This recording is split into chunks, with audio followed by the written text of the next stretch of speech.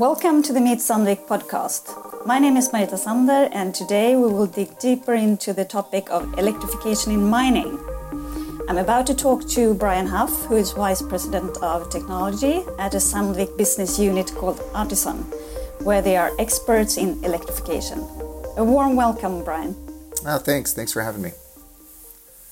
So, Brian, how come you're so passionate about electrification? Well, I've actually really built my career around electrification. So I started pretty early in 1994. As a university student, I got involved in hybrid projects that was sponsored by the automakers. And so I got involved really early, back when there were, even before nickel metal hydride batteries, we had NiCad batteries, and we were making electric Ford Taurus. And so I've been involved in this now. It's sad to admit, but 27 years that I've been working on electric drive battery systems and electric drive vehicles. I spent a lot of time at the university and worked on a lot of Department of Energy projects, and stayed for graduate school, and it was really an interesting time to be part of the electrification of the market. You know, I was working when the EV1 came out, and we made a hybrid version of the EV1, and we did quite a bit of really interesting work there, and then immediately began working in industry. Was kind of recruited straight out of the university to work for Mike Casaba, who started California Motors, and that company is really kind of morphed into what became Artisan. So we rebranded the company as Artisan in 2010, and right around the time actually that we got into mining vehicles. And over the years, being sort of research and development oriented, we were always working on sort of the new thing. And so in the 90s, the new thing was electric cars, and then as the years went by, electric cars became normal, and we started working on alternatives. We worked on electric boats. We worked on heavier and heavier equipment, and eventually got into big rig trucks with PACCAR, Kenworth. And then right at that point is when the mining industry got involved in this whole thing. And it started with Kirkland Lake Gold and their mission to expand their mine without increasing their ventilation. And they took the gamble on battery equipment, and we built a prototype loader and then trucks, and eventually built an entire fleet for them with RDH mining equipment. So we were at the time a supplier for batteries and motors, and ever since the mining industry opened up for battery equipment, it's really been the main focus of what we do, and it's by far the best business case and real impact to an industry that we've seen so far. And what would you say are the biggest differences between electrification in mining and cars? Frankly, the size, right? It's much bigger, of course. And that brings along a whole bunch of different kinds of challenges, right? We're looking at a lot higher power levels, a lot higher energy levels, and a different perspective on safety and serviceability.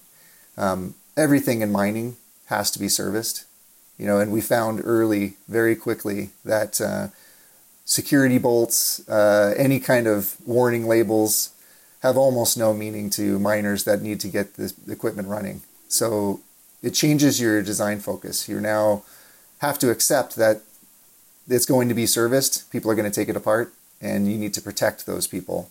So you have to design for that safety. You can't just put caution labels on it and try and keep people out.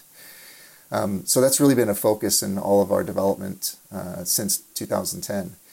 And a large part of the cost of the machine actually goes into that whole system design, design for safety. And that's considerably different than automotive. Automotive is really cost focused and weight focused. Everything has to be lightweight and small in order to get the most performance and everything in a small package.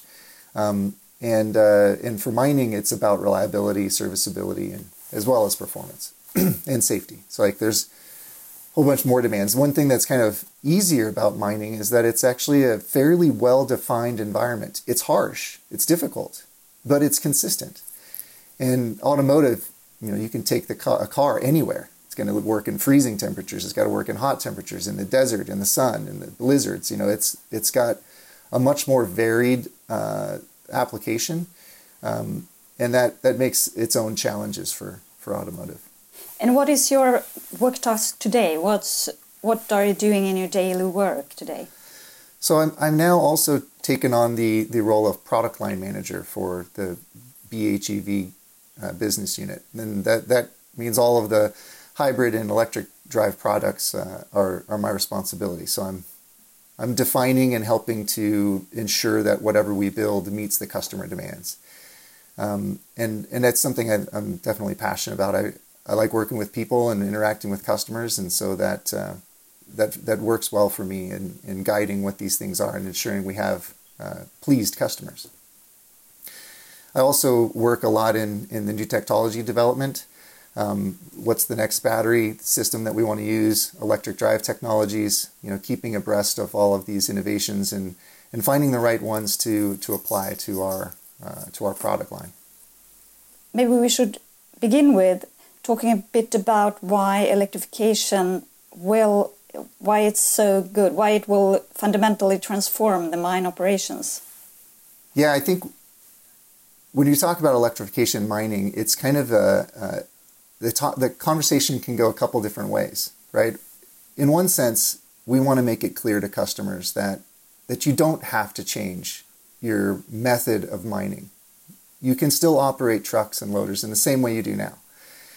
And so in that sense, we want to say that there's no change, right? You just use this new equipment and you use it the same way you did before. You have the same or better performance. You have the same capabilities. Your ramps can be just as long. They can be just as steep. Don't worry about that. Operators drive them in the same way, all of that kind of stuff. So we focus a lot on how it's the same.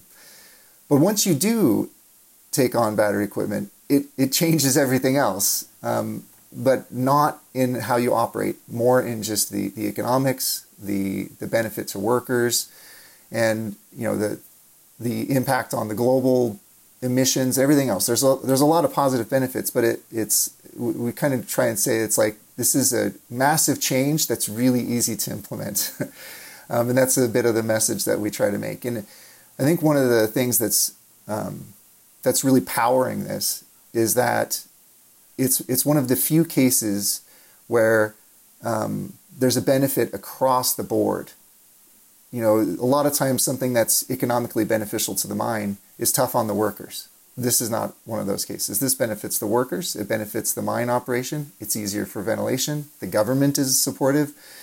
The global, environmental concerns are supportive. Like you get everyone pushing in the same direction, and it really makes this much more, gives it so much momentum. And so that's, I think, one of the most exciting things about this. So it's going to change a lot. I think we'll find, too, that it's going to change the perception of mining in general. It's going to change the perception of the mining occupation. It's often considered a significant safety risk, in that you're going underground and you're getting compensated for it, but you're sacrificing something. And I think that message is going to change, and I'm hoping that it also brings more people to the industry, and it has an overall benefit to the whole perception around mining. And what development do you see in the coming years? I would say in the coming years, there's going to be a pretty rapid push to electrification.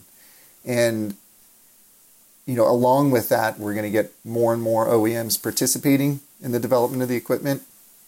And as, the early adopters and then the fast followers, as we describe them, come on board, it eventually it'll become, when someone's considering a fleet, they'll stop asking why we should go with battery equipment or electrified equipment.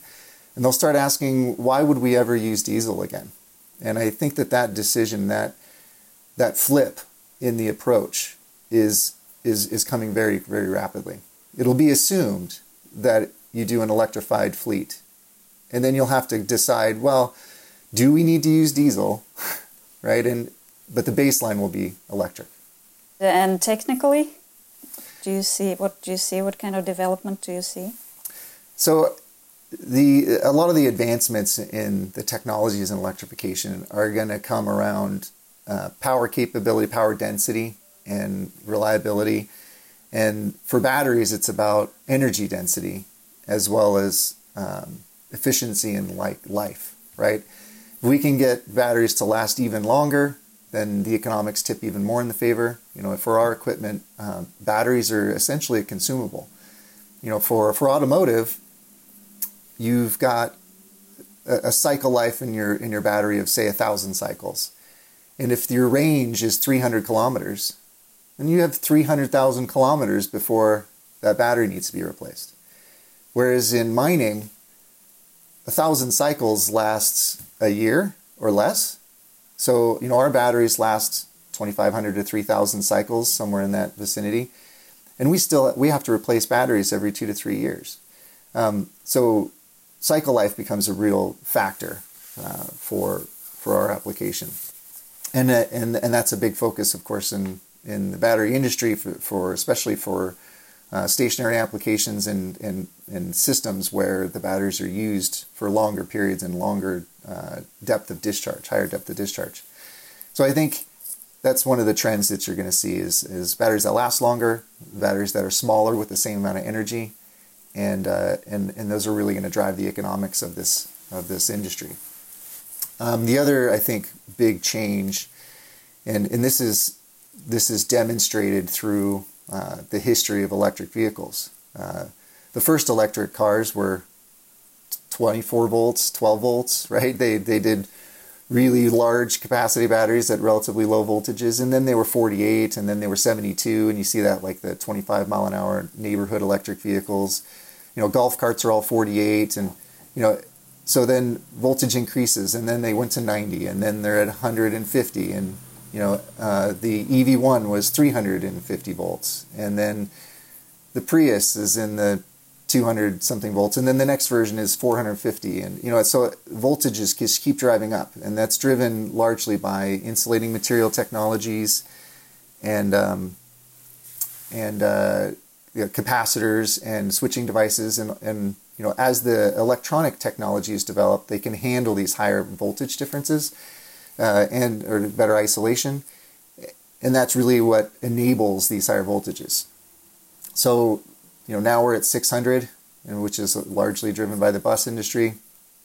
So we're already talking about 1,000 volts, and that's where we see dramatic improvements in the rest of the system, right? Higher voltage means less current for the same power, means less copper, means lower losses overall, because losses in conductors are proportional to the square of the current. So dividing the current by 2 drops it 3/4 of your losses, right? So those are kind of the directions that I see that are really going to be game changing in the technology development. And how often do you need to recharge a battery in a mine? Right now, our batteries for our trucks last around 2 hours, and what's interesting is that is absolutely like one of the first questions that get asked. But an interesting spin on that is, if it only takes 3 minutes to change batteries, how much does it matter how long it runs? The difference between swapping batteries 3 times in a shift versus 4 times in a shift is just 3 minutes difference between those two. And how much does that drive the cost of the battery to have a longer runtime, right? That's where the costs are, is in the quantity of batteries that you carry around. It's also offsetting payload and decreasing your overall efficiency. So, that's one of the real ways that we've rethink the system is one of our marketing messages, and that's one of the ones that we're taking to heart, right? Charging batteries is challenging. They don't like to be charged quickly. You can do it. There are technologies and there are chemistries that are good at accepting high charge rates. But why? Why don't we focus on swapping the batteries, just like you have a cordless drill? You use it until the battery dies, you walk over, you swap it the other battery, and you're back and going, and the battery's being charged while you're continuing to work. It's really a very similar concept with our equipment. And the key is making that battery change really, really easy. You don't have to get out a screwdriver and open up some door and pull out the batteries and it's really, really fast. And that's exactly the same approach that we're taking with this equipment. And it means that you don't care so much about how long the battery lasts.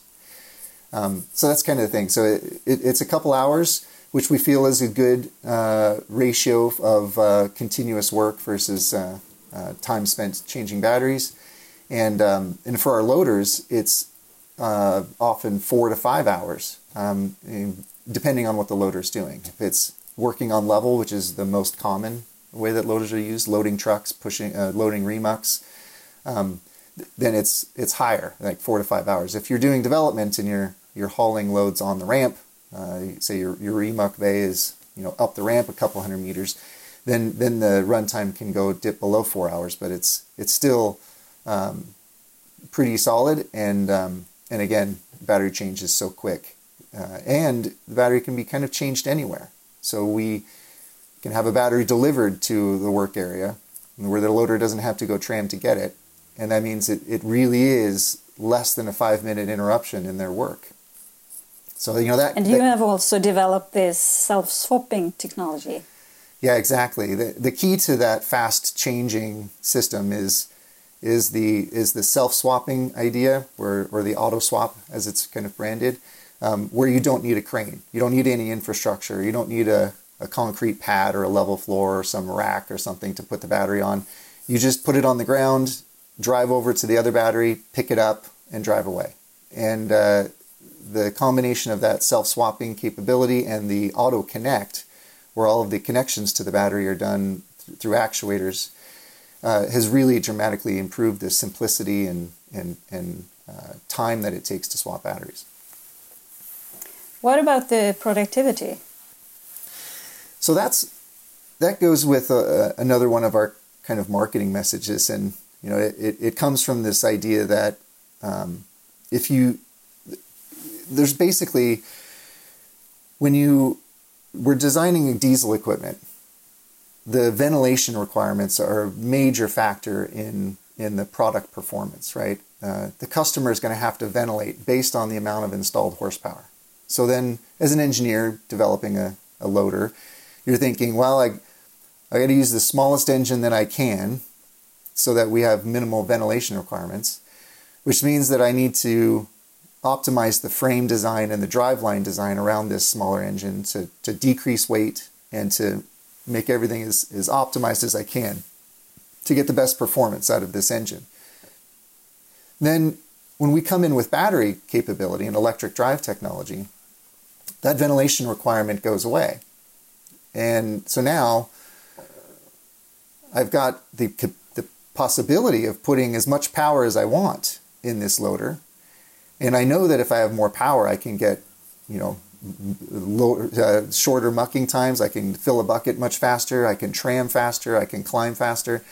I can increase my productivity significantly. But if you've got an existing machine that was designed around a small engine, you can't really increase it that much because the frame is too weak. The driveline is too weak. The transmission can't handle it. The axles can't handle it. And so you end up having to put a limited amount of electric power in this machine in order to do it like a conversion. And this is what we would call kind of a Generation 2 implementation. And one of the advantages we had at Artisan was we didn't have any product line. So we were starting from scratch anyway, and we designed it from scratch around battery technology and electric drive technology. So we said, well, what's the most power we can put in there? And so We have our first machine was a 4-ton loader, and we put 300 horsepower in this 4-ton loader because why not? Let's see how much it can actually handle, right? And we found that actually having that much power, we couldn't get all of it to the ground, but we had so much power that there was no lag in driveline power when the boom is being raised, right? Often that's a challenge for a loader, is that while you're trying to raise the boom and load the bucket, you lose driveline power. So you end up having to curl and push and kind of alternate, where we had none of that trade-off. You get all the hydraulic power you need and all of the traction power you need, and there's no real limitation. The only limitation is traction. The machine is light, and the wheels will start to spin if you don't have enough downforce to maintain traction. And so it really kind of changed the whole approach. The machine performs really, really, really well. And the difference in cost for a motor that has 50% more power is really insignificant relative to the rest of the system. So there's no reason to not put more power in this. Put as much as you can. It sounds like the operators should love it. Are there no disadvantages?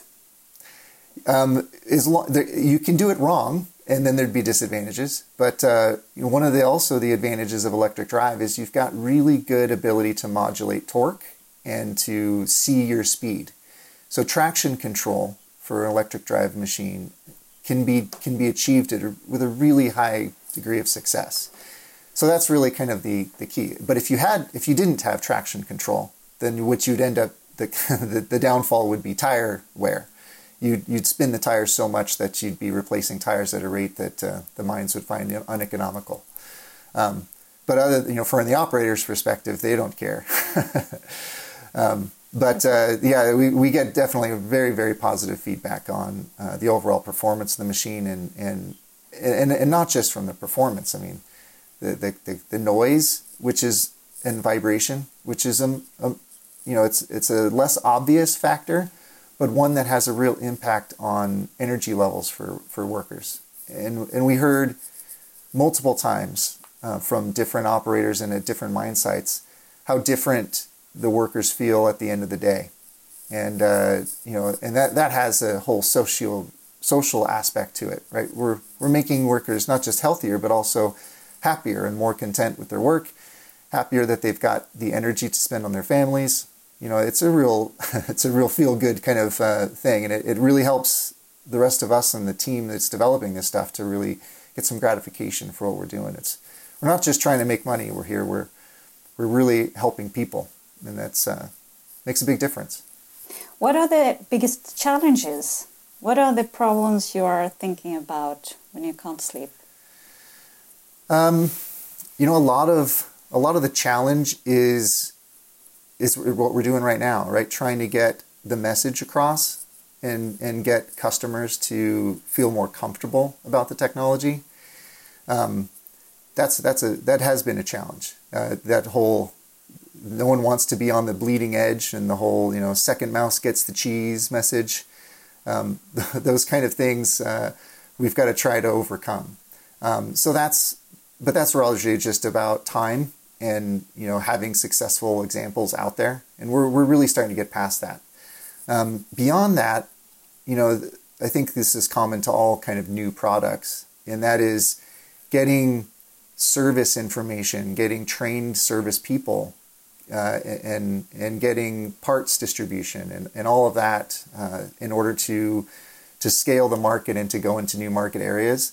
That's the new challenge for us, and that's after being acquired by Sandvik, that was the biggest game changer. If we were trying to go this alone, trying to build that on our own was just absolutely monumentally overwhelming. But Sandvik already has that global network. They already have that capability. It's what they do well. So that's a big aspect, I think, of the success going forward. Talking about technical challenges, and what are you working on when it comes to development? We have electric equipment. How does it work in a humid environment like a mine? Interestingly, the technical challenges aren't all that hard. I kind of chuckle when I say that because I think of Elon Musk's message about Tesla, and he said I'm not quoting verbatim, but it's much easier to make the car than to make the factory, and I would say I agree. It's easier to build the prototype and to know how the machine should work. It's harder to make it a high volume, affordable, producible item, and those are the challenges. So I really don't worry about the vibration and the moisture content and those things. Those are not that difficult to overcome, and it's not cutting edge technologies to achieve those things. One thing that I think is somewhat challenging about all that is comprehending the industry in the way you design the equipment.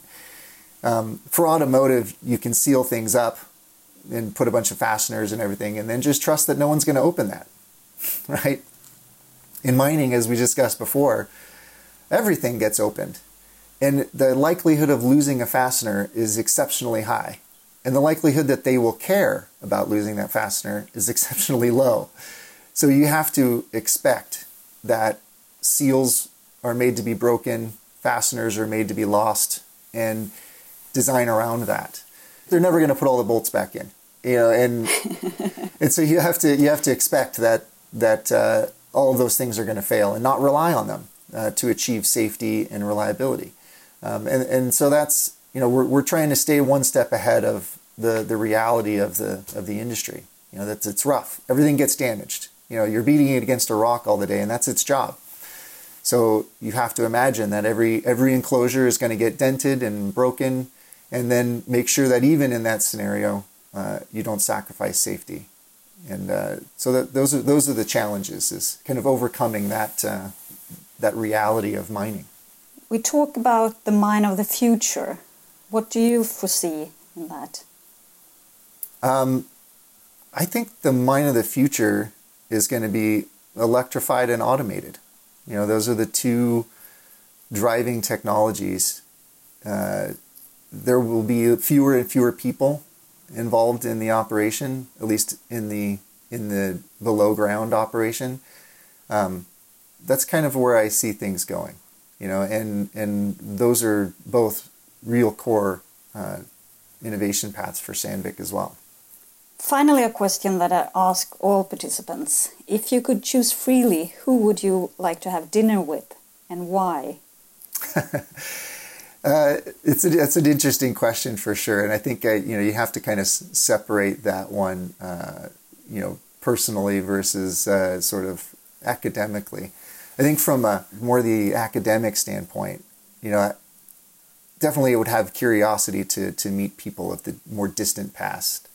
But I feel like I would have a really interesting conversation with some of the inventors of the Industrial Revolution, Thomas Edison or Henry Ford, and I think that those are the people that I would feel like I'd have a real connection to, and I really would like to, commiserate on the challenges of getting, technology into a marketable state, right? It's one thing to make the light bulb; it's another thing to get everybody to buy the light bulb. And that's, I think, would be a really interesting conversation to have. Yeah, and maybe to see similarities. Yeah, we can commiserate, right? And that's, so I think that's where I would go, like Thomas Edison or Alexander Graham Bell and, the inventors of that whole era. Thank you so much, Brian, for participating in the Meet Sandvik podcast. Oh, my pleasure. It was quite fun.